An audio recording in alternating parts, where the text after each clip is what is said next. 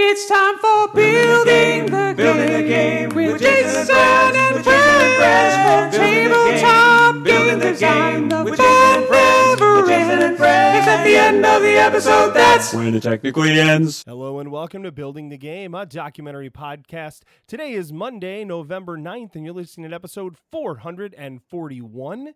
As always, I'm your host, Jason, joined today by a trio of awesome people from the game design industry. First, I've got Banana Chan, who needs no introduction because she's been on the show several times. How's it going, Banana? Good, thanks. Thanks for having me on again. Yes, always. You're one of those people that I say is always welcome. And I say that to a lot of people, but with you, I actually mean it. Aw. We also have two other guests on the show that Banana brought along with her today. The first is Dan Letzring of Letterman Games and Galactic Raptor Games. Hey, Dan, how's it going? Very good. Thanks for having me. Let me tag along with Banana and getting in on one of her shows. Yeah, well, I don't, after a while, people might get tired of hearing her, right? We gotta keep her fresh. Right? Why do you think I have guests in the first place? They get tired of hearing me. So, and then last but definitely not least, we have designer Tim Devine. Designed a lot of different RPGs. Notably worked on the North Sea Epilogues RPG adaptation for Renegade. And it's great to have you on, Dan. Tim. How you doing, Tim? Good. Thanks for having me. I'm excited to be here. Awesome. Well, I don't know what you all have been up to this week. Certainly, I'm sure you haven't been refreshing your browser repeatedly looking at election results. Because that's definitely not what I've been doing for the last 48 hours, 72 hours, not sleeping. That's been cool. By the time people are listening to this, we probably have some sort of answer. But as of the night we record this, we have no answers. None. Yeah, so, absolutely. Yeah. Taking every self-care tool that I know in the book, and definitely not doom scrolling or doing anything like that. I think one of my favorite things was on election night, I was watching CNN because they had just really solid coverage of the maps and the breakdown of counties and how votes are counted and things like that. It was really interesting, but about every 20 minutes or so, they would during a commercial break, the Calm app was being advertised, and it would be like, take 30 seconds to do nothing. And it would just play like the sound of rain. And I would put my phone down when that happened. So I was like, darn it, I'm going to do this because I know that I need this. I keep getting ads for Headspace. Like, that's my thing right now. Headspace, Calm, Noom. I'm not sure what Noom is, but yes, it's all of that. Headspace has this guy with this amazing voice, and I really like listening to it because it makes me feel like I'm going to fall asleep because I think he's British, and it's just real calming. So, yeah. Ooh. I don't know, Dan and Tim, have you been doing the right things and not doom scrolling for the last few days?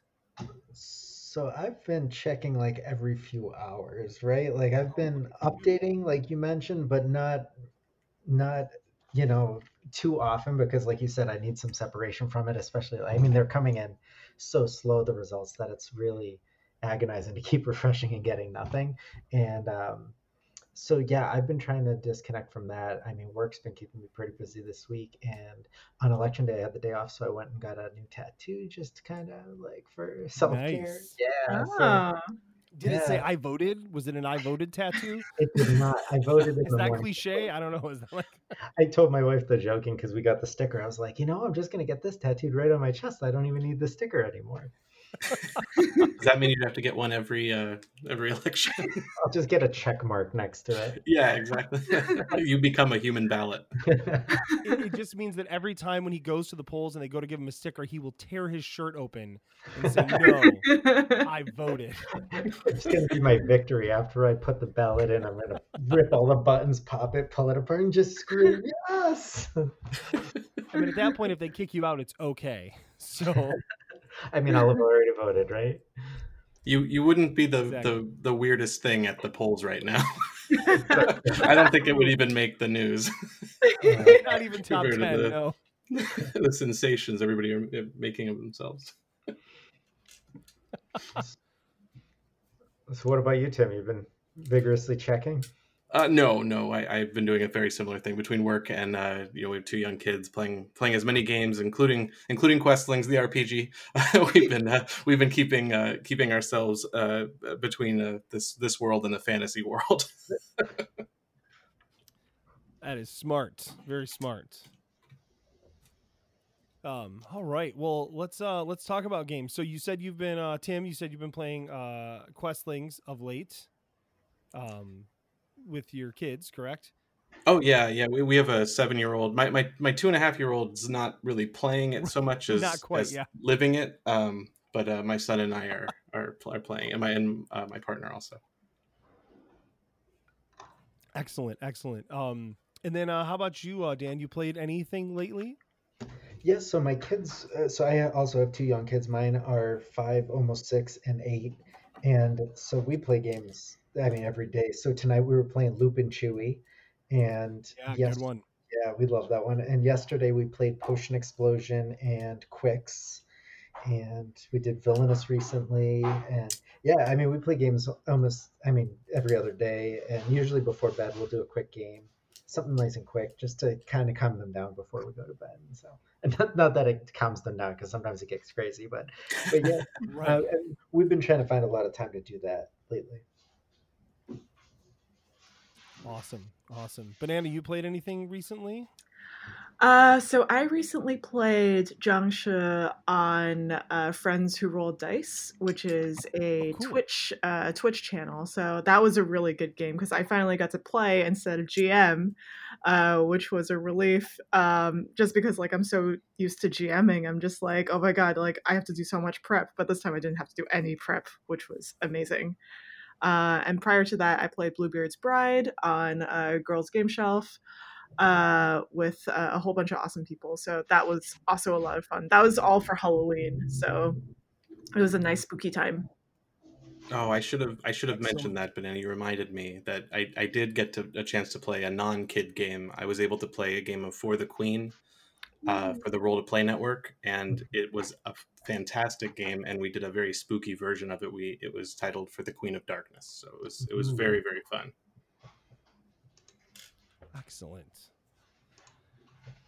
Yeah, we haven't played a ton here lately. It was one of you mentioned Villainous, and I haven't played Villainous. I've heard good things about it. But we did buy Marvel Villainous for Christmas for the kids because they had saw that in the old Target magazine or the Amazon magazine. I don't remember, whatever catalog that we get now. And so we picked that up. That looks like fun. Yeah, we really enjoy it. My only thing with it is, so it's better for adults because it can drag and take a long time. So my kids love it, but then after like 45 minutes to an hour, if the game's not close to over, they get a little antsy. So we'll take breaks though. Like we have a big dining room table and we'll just leave it set up, and we might even wait till tomorrow and pick it up again. We'll do that a lot just because they can't sit that long, but they love it otherwise. It's really fun, and they can get it. It's easy enough. I mean, there are some things that might be a little complex for them, but they get it anyway, and they do fine. And my youngest, we kind of help her, coach her along, and it's fun living through the Disney movies as the villains. We like it. That's awesome. Yeah, my kids have been really into Marvel United, which I have like the first box from the Kickstarter for that, like the base game. They've been super into that, and that one plays pretty quick. And we don't always win, which is they think is a super bummer, but we usually get close enough to where they feel like, oh, next time we'll get them.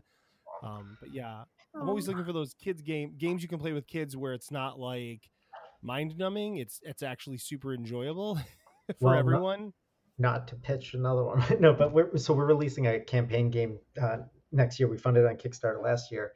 It's a minis based campaign game, and my kids, we've played about 6 campaigns this summer. Like it's all we've been doing. Yes. And so what we tried to do is keep the encounters about 45 to 60 minutes. So it is those like nice bite-sized little games you can go through. And my kids have been obsessed with it. And it's, other than like our quick games before bed, that's all we've been doing this summer. So it's been a lot of fun. Very cool. All right. Well, so we've talked a lot about kids, which is good because our topic tonight, later we're going to talk about Questlings, which we've mentioned just a little bit here, which is a game that Banana and Tim co-designed based on the books Dan wrote, Questlings, or is working on as well still. And yeah, so anyways, we're going to talk about that later for our practicing the pitch section. But we wanted to talk a bit about designing games for kids, specifically RPGs. I think we'll do some relation back to board games as well. Recently, the listeners know we had on Hannah Schaefer, the RPG designer, and we had a great conversation around tools for designing small games, specifically from an RPG perspective. And then we pivoted that towards what would that look like in a board game perspective. And so I think that's kind of a fun conversation to have around kids games, especially here too. So yeah, does that sound good to everybody? Yeah, I just a quick note, Hannah Schaefer.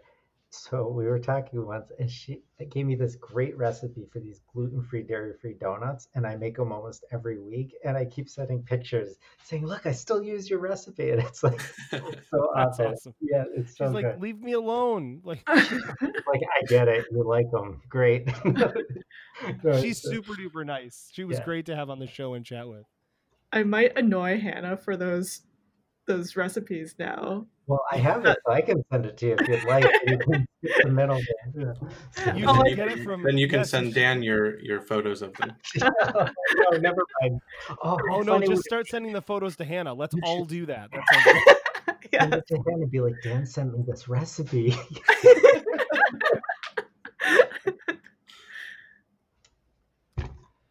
All right. So, kids games, RPGs. So what I just kind of in a general sense, what do you all feel like are really kind of the key starting points for if you're saying I'm going to design an RPG and it's going to be targeted at kids? What are the big starting points you want to kind of launch yourself off with? I would say, and Tim, you can like chime in and let me know if this is like sort of like your design mentality as well. But I would say like accessibility is a really important thing.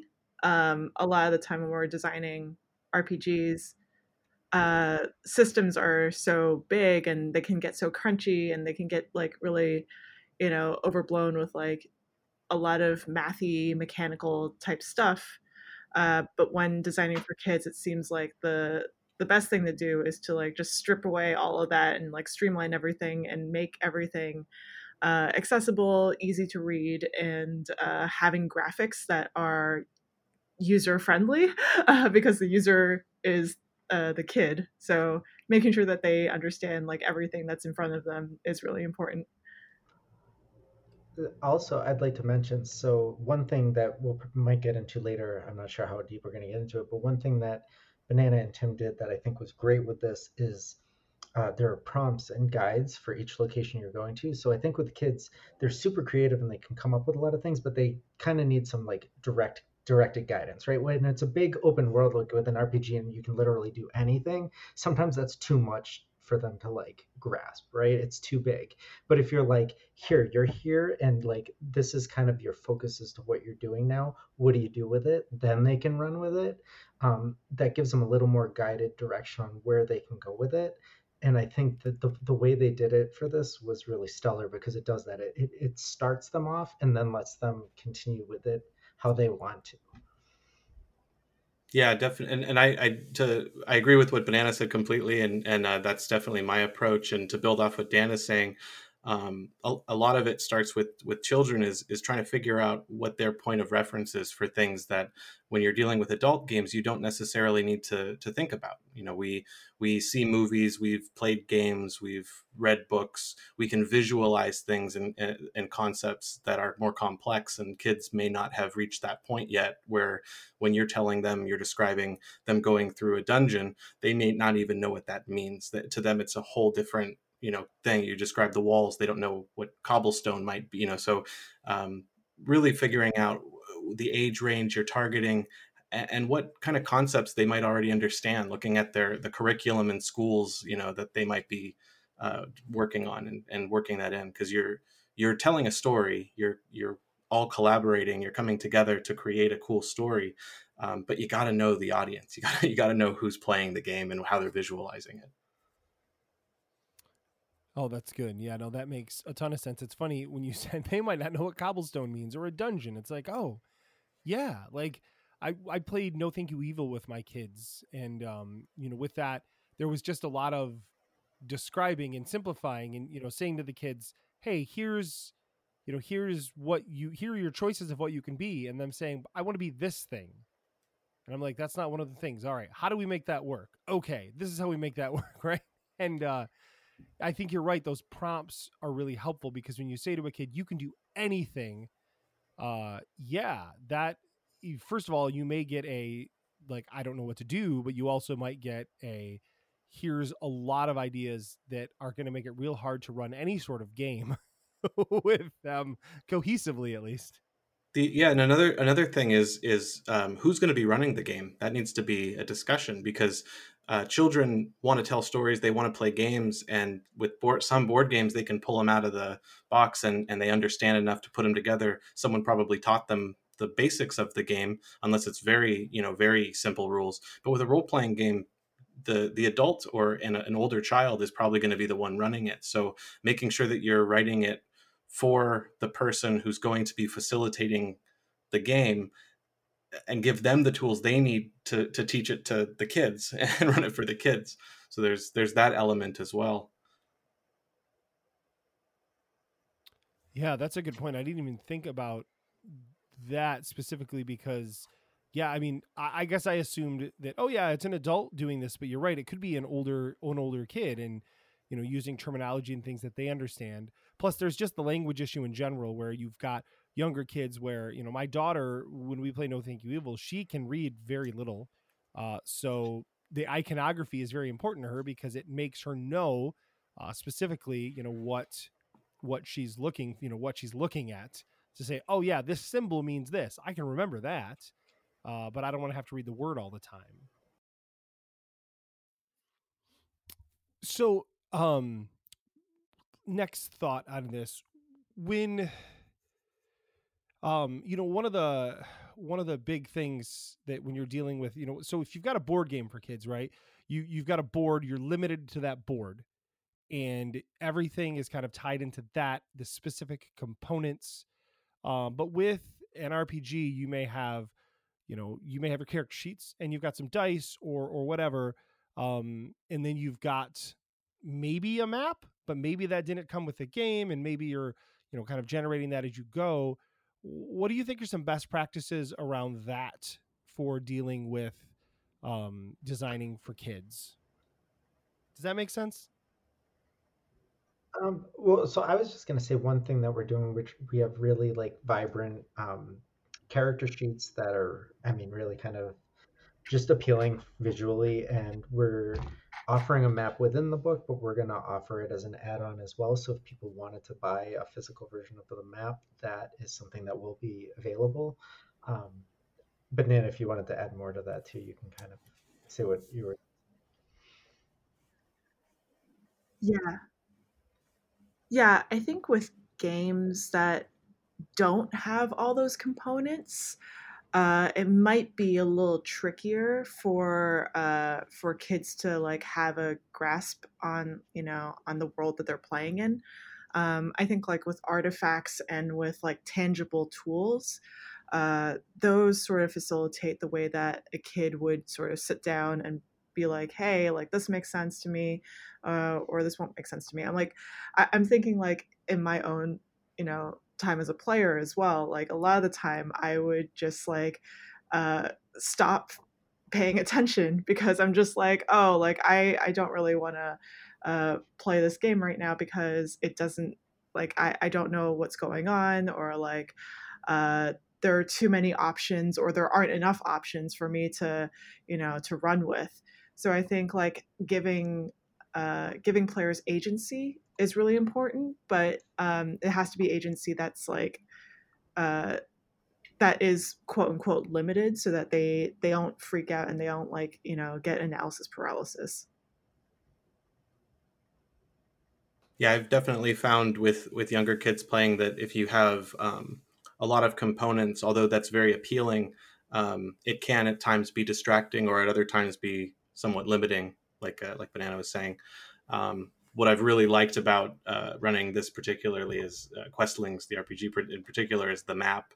It puts everybody in the same place. It gets everybody's focus into the same area, and without being too distracting. Sometimes 3D models or cardboard pieces or chits and things like that on the table become a little bit of a distraction. Spinners. I mean, I wouldn't say that those don't distract me. That's a fair point. And I have noticed that certainly playing games like I mentioned, Marvel United, not an RPG, but has the miniatures that are supposed to stay on the board, and the kids are like, let's move the miniatures. Moving miniatures is fun. Even though they're not supposed to be moving the miniatures. So I get that. What about when it comes to the actual role playing portion? Obviously, most kids like to pretend, like to act like they're somebody else. But I've got my own impressions from doing this with my kids, but I'm curious, I know you all have done a lot of playtesting and stuff, so a lot of working with kids in games like this. What is your sense around, how the actual embodying a character works for the kids, and what are some of the differences you've noticed between kids? I would say that like kids, uh, and this is just from my experience with playing with kids, they usually don't. They're scared of doing things sometimes when it comes to role playing, and they don't know like if it's okay for them to do a thing. Like they sometimes want the permission to do a thing, and I think giving them permission or like encouraging to go ahead and do the thing that they want to do is really important when it comes to role playing. Yeah, and the other thing I'd like to mention, so the whole core of the Questlings IP is it's about kids, and they're kids. The characters are all kids, but they picture themselves as fantasy characters, right? It's part of their imagination and how they see their world. So what's great is the RPG starts them off like each location you're starting as a kid, and you're starting in an everyday real world, and so it kind of lets them embody that first, where you're still a kid, you're in a regular world you're used to, but then as you get there, you transform into this larger than life character, and you have this really cool unique location you're exploring, but you started as something you're more familiar with, and then it kind of expands as you're performing your actions there. So they can embody, a kid because they're playing a kid in the game as well. Yeah, that really helps the point of reference too, because you know that they understand what it's like being a kid. you you don't necessarily know all the rest yet, and I think when it uh, with kids, I mean, obviously the imagination is there. It's giving it the permission to do what we are doing together at the table. But also, I think with a lot of kids, their imagination is inside them. They're in their own paradigm, and they're not necessarily as aware of how everyone else is playing and how everyone else is imagining. So they may not mesh up as well. And I think that's what's so great about role playing games is it's a concentrated effort to get everybody together and focus, so that you're not only imagining and sharing, you're also listening. You're listening to other people, and the facilitator of the game is going to be asking questions to bring out more into the game, and so you'll know what a kid where their frame of mind is, or what they understand by asking those kind of questions. What does your room look like when you wake up in the morning? What did you eat for breakfast? These are all questions to get them primed for the game. And when you laugh, everybody else is laughing. When you are looking as a facilitator, when you look shocked, everyone else is like, oh, we can do that. We can have these emotions, these real emotions in a fake fantasy game. So it's a lot about kind of connecting with them, and getting everybody connected to the table. And again, that's again why something like the centerpiece of the map is so important, because everything, all the distractions around you, they go away because you've all looked down at the map and the facilitator's guiding you through the story.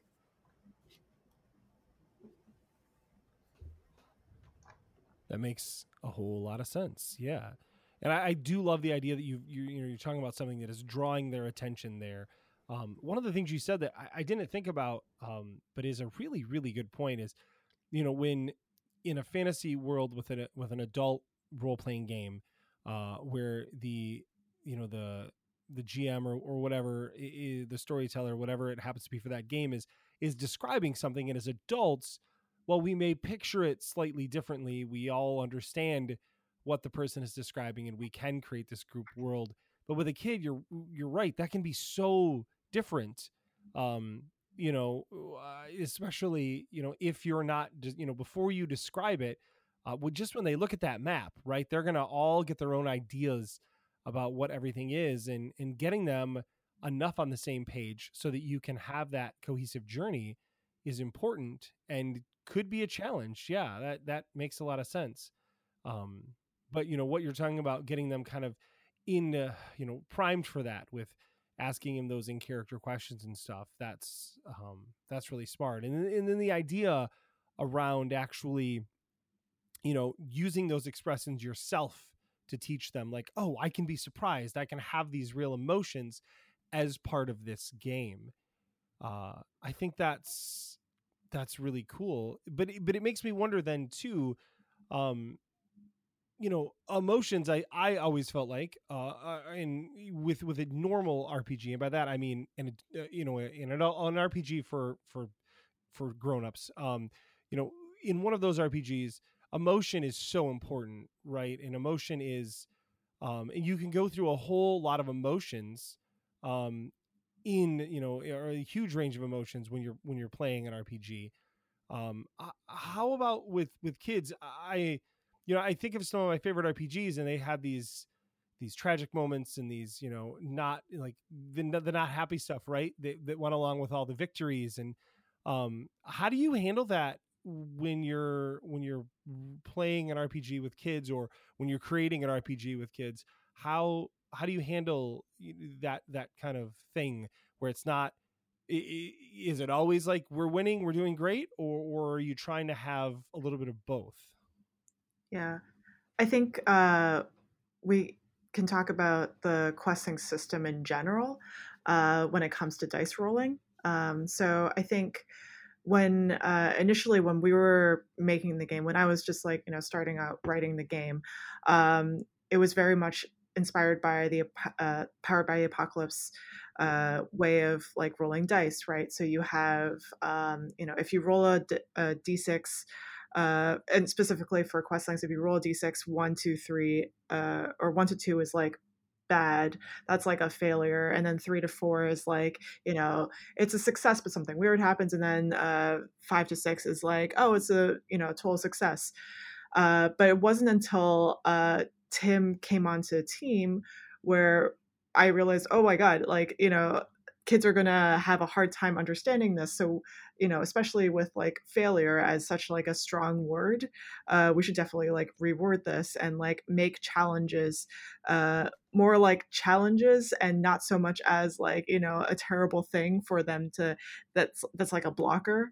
And so I think there's like that element where when we were designing this, we had to think about like how do we word things, how do we make it so that it's something that the kids can overcome and they won't just like stop playing the game altogether.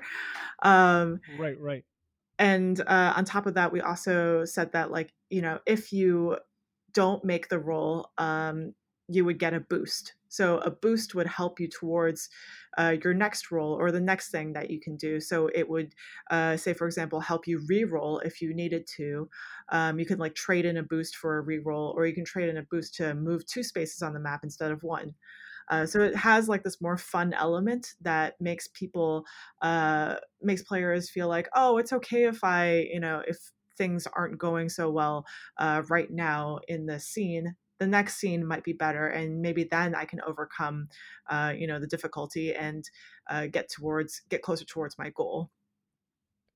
And I love that idea that, like, hey, yeah, I'm the kid who failed this turn, right? Like, but now I have a bonus, and next turn I'm gonna be the hero, right? Because I'm gonna be able to win because I now have this boost that's gonna make it easier for me.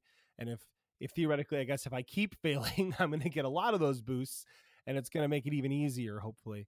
Um, yeah, that makes a lot of sense. Treating failure as not just an unrewarded thing, which sometimes I feel like in adult RPGs, I'd be okay with that as well.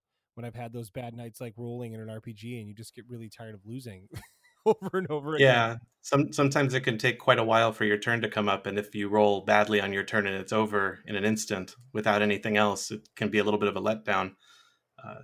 Then magnify that by 100 for a child.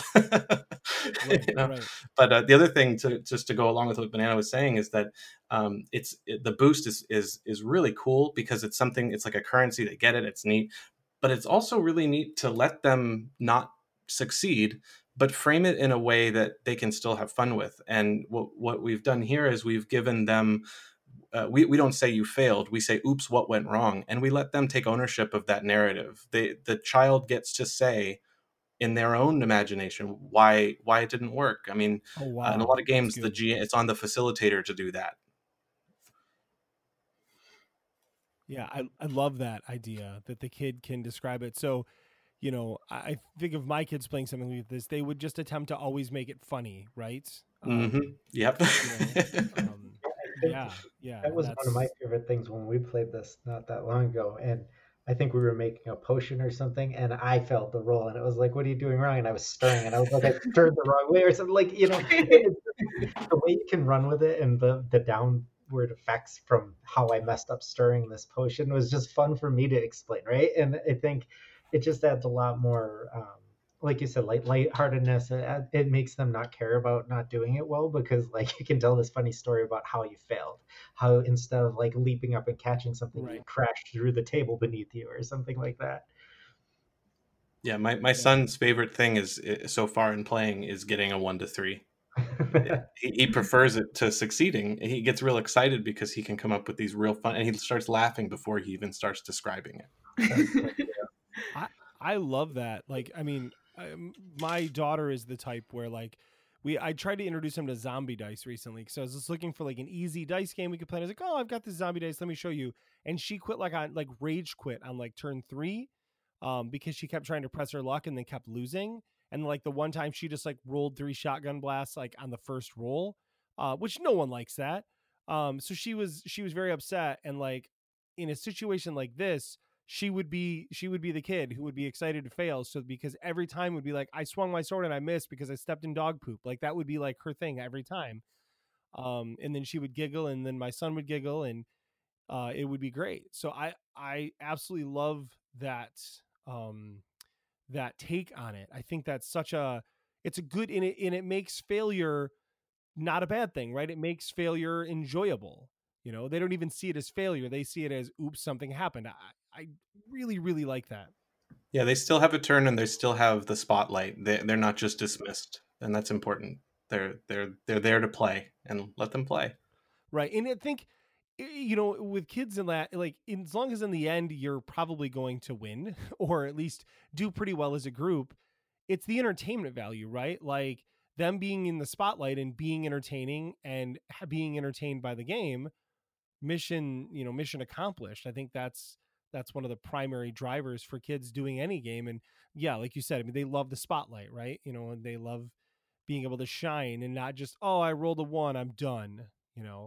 Like so many other RPGs that, like, like the mainstream RPGs can be like, you play them as an adult, I rolled a 1. Oh, I heard, actually ones aren't so bad because then something catastrophic happens, which can be funny. You're like, I rolled like a 3 and I missed. Okay, your turn. That's not fun. Do you mind if I keep talking about something else within the game as well that kind of relates to that? Yeah, Um, go right ahead.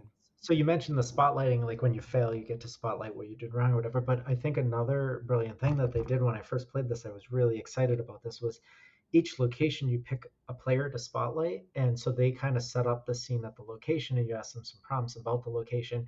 And I think it's really great because it picks different players to highlight. So for like a brief moment, you feel, even if you're not like the main part throughout a lot of it, that for that location, you're the spotlight, right? So everyone's listening to you. You get to describe what whatever it is about that location that is special to you. And I think what that does is it really just makes, one, everyone like listening to you and finding out more about you, but two, it makes that person who's going feel really just like spotlighted at that location, which is really nice. Yeah, that does. Yeah, some kids are very introverted. It's very difficult to get them out of their shell, and some kids are the opposite. And one type definitely tends to dominate a table if you don't have something like that, where there's a mechanic in the game that gives everyone equal time in the spotlight. Yeah. And I also want to add that we want to make sure that each player feels like they're the main character of the story. So that they're playing together and they're not, trying to play against one another or trying to, do anything against one another. Uh, in the game itself, the goal of the game is for each character to collect 3 items along their journey in the map, so that way they can accomplish their final goal, which is the driving force for their character. And so because of that, I think that each player gets a chance to sort of like be in the spotlight because there's that spotlight mechanic, but also because they can move their story forward. That's really cool. Well, I would love to, as we kind of move on here into the pitch section, I'd love to start that off by we certainly we've talked about the kids side of things. We've also teased some different mechanics from Questlings. In a lot of the story pieces seem very intriguing to me, so I would love to just hear an idea. I'll hear a little bit about the stories where this IP and this idea comes from to kind of frame the pitch.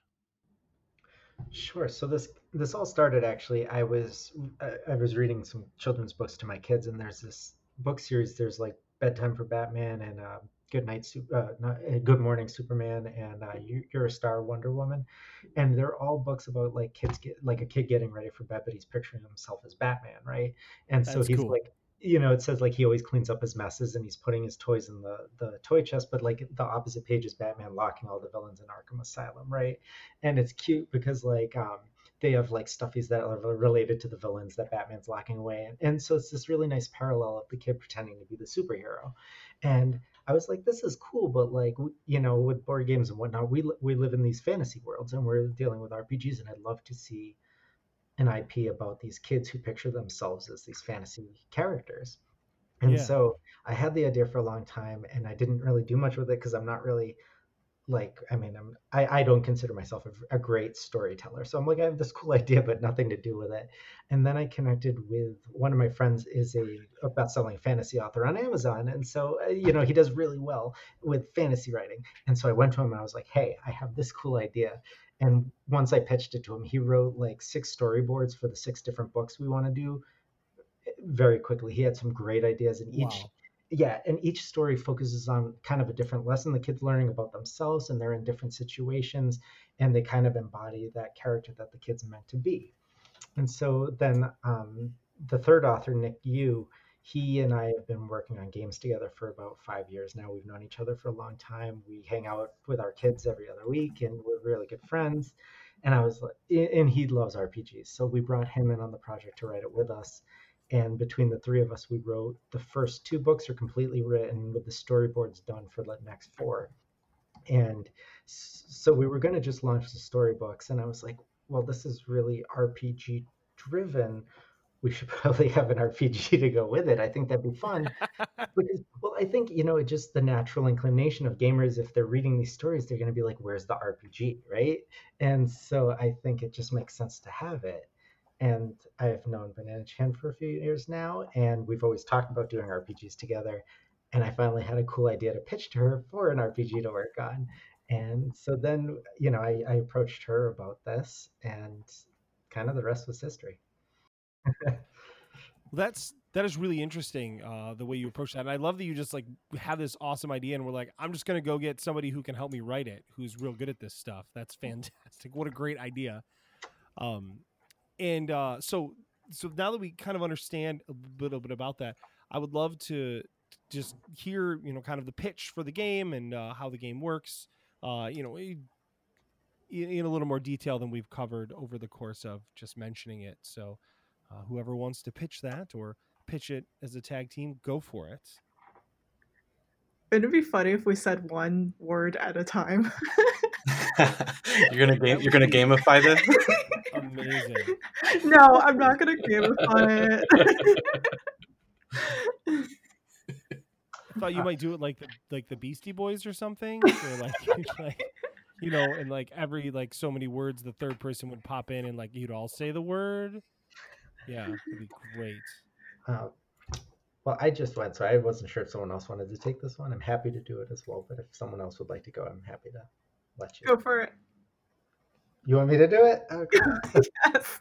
But it has to start out. It has to be like it's the QUEST to the lings, like something like that. Really get it going, right? I don't think I'm going to be handling that, but well, that's all I had was that. That was like my entire pitch for that. That sounds like a producer's job in post production. I think that'll. No, that's me. That's not good.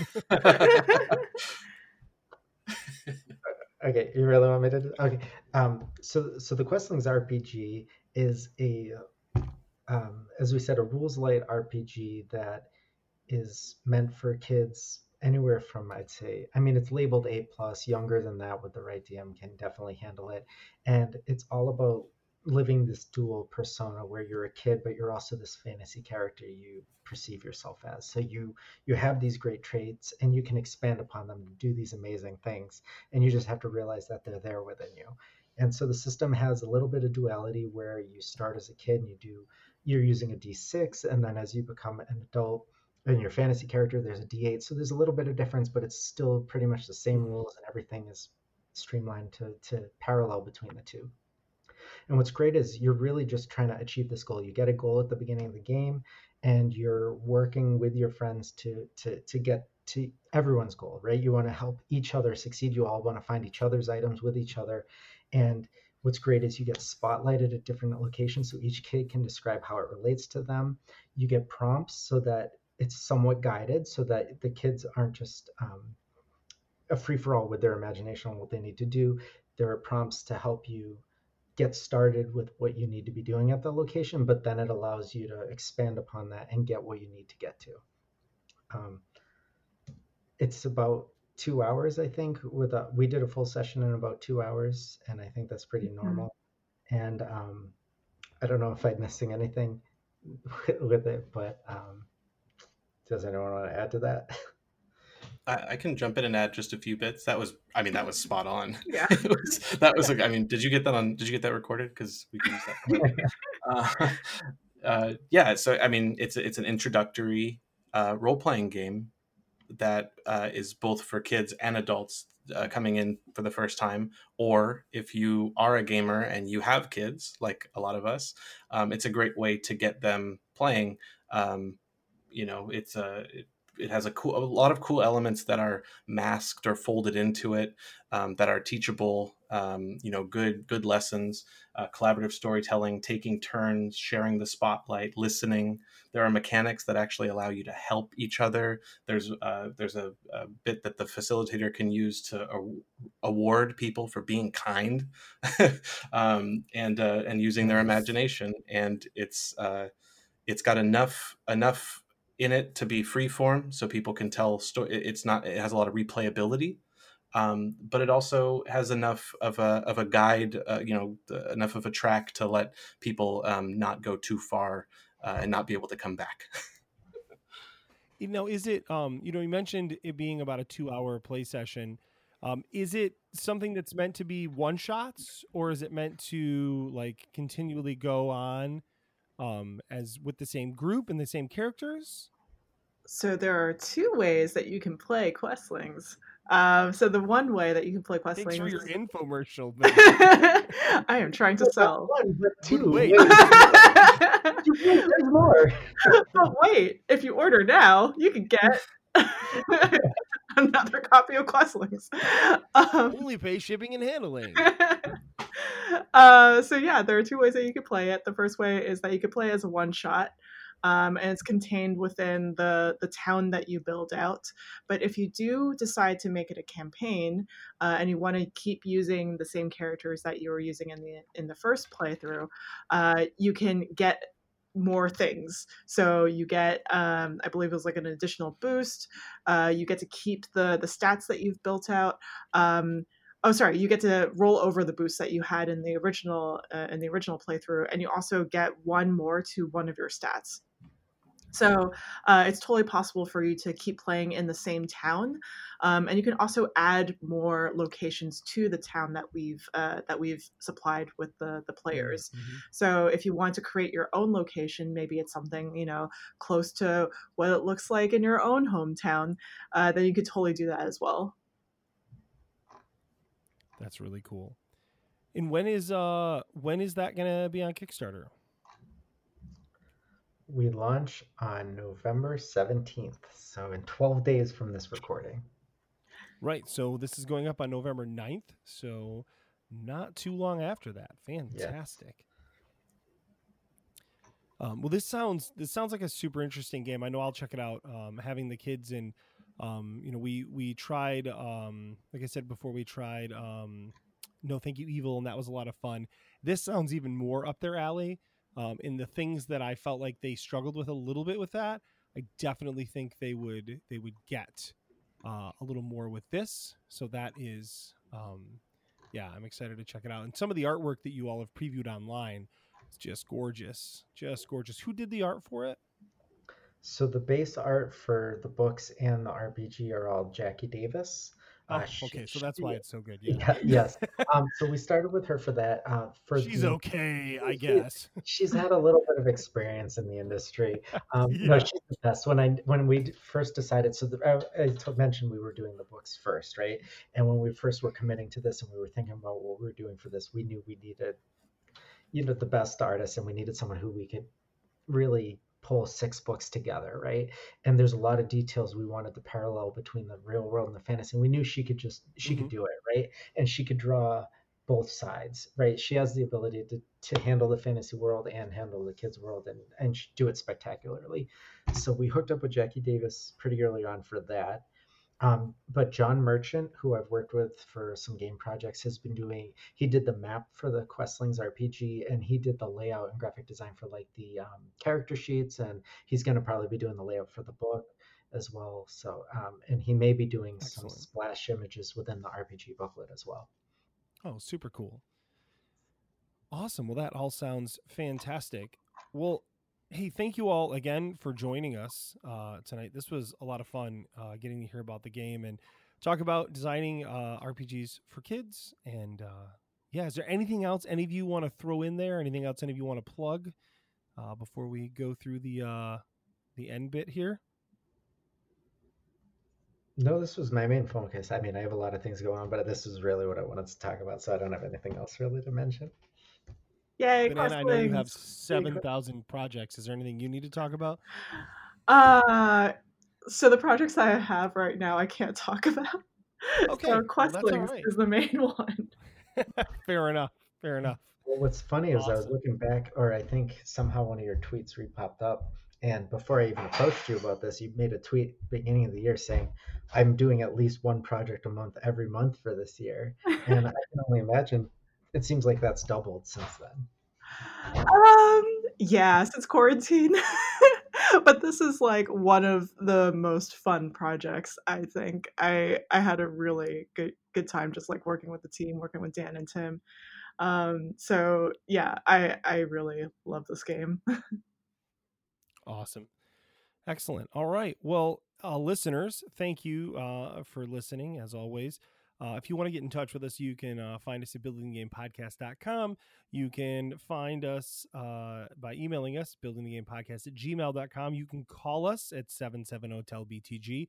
You can find us on the Twitter at podcastbtg. I am at J.A. Slingerland. And then for everyone else, Banana Chan is at Banana Chan Games on Twitter and Instagram. And you can also find my company, Game in a Curry, at Game in a Curry on Twitter, Facebook, and Instagram. And Dan? Yep, I'm at Letiman Games, Letiman Games, on Twitter, Instagram, and Facebook. And Tim? Yeah, I'm at GMTimD on Twitter.